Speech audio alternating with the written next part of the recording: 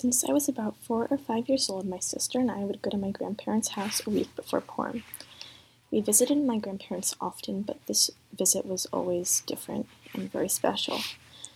We would show up at their home and we would climb the stairs to the door, and as we climbed the stairs, we would see these cute little stone sculptures of frog and geese.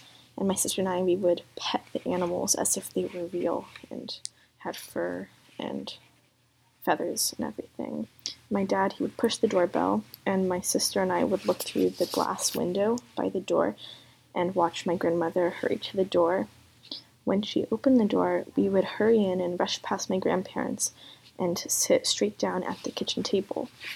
The round wooden table, it would have been caked in flour, and there would be baking supplies all over it. There were heaps of dough evenly spaced on the table. There were rolling pins to roll out the dough. There were glasses to cut circles in the dough. And at the center of the table, there was an assortment of jams for the filling of the cookies. There was a peach, apricot, cherry, cranberry, plum, poppy seed. Everything was set up to bake the hamantaschen for the holiday. Together, the three of us, we would all put a dollop of jam at the center of each circle of dough, and we would pinch them together into triangle-shaped cookies, the hamantaschen.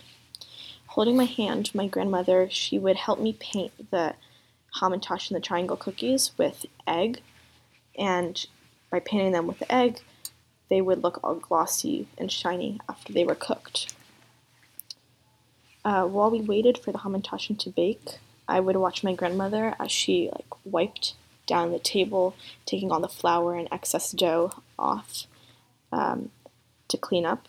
And as she did this, their dogs, my grandparents had two dogs, Hunter and Cleo were their names. They would run into the kitchen, and my sister and I would pet them and hug them and chase them around the house as the cookies baked.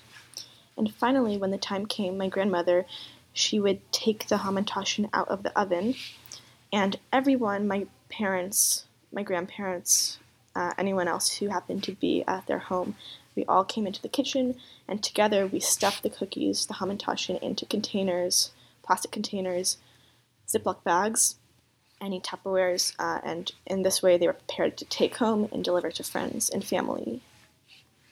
Each year before Purim, I had this tradition of baking hamantaschen with my grandmother. We kept up this ritual until I was about 8, and each year I gained a little bit more responsibility in the cookie making process. In 2009, my grandmother, she passed away. Although she is not in this world anymore, each year I continue to bake hamantaschen a week before Purim. I continue this tradition, this simple baking ritual, and through this tradition I am able to keep her memory alive.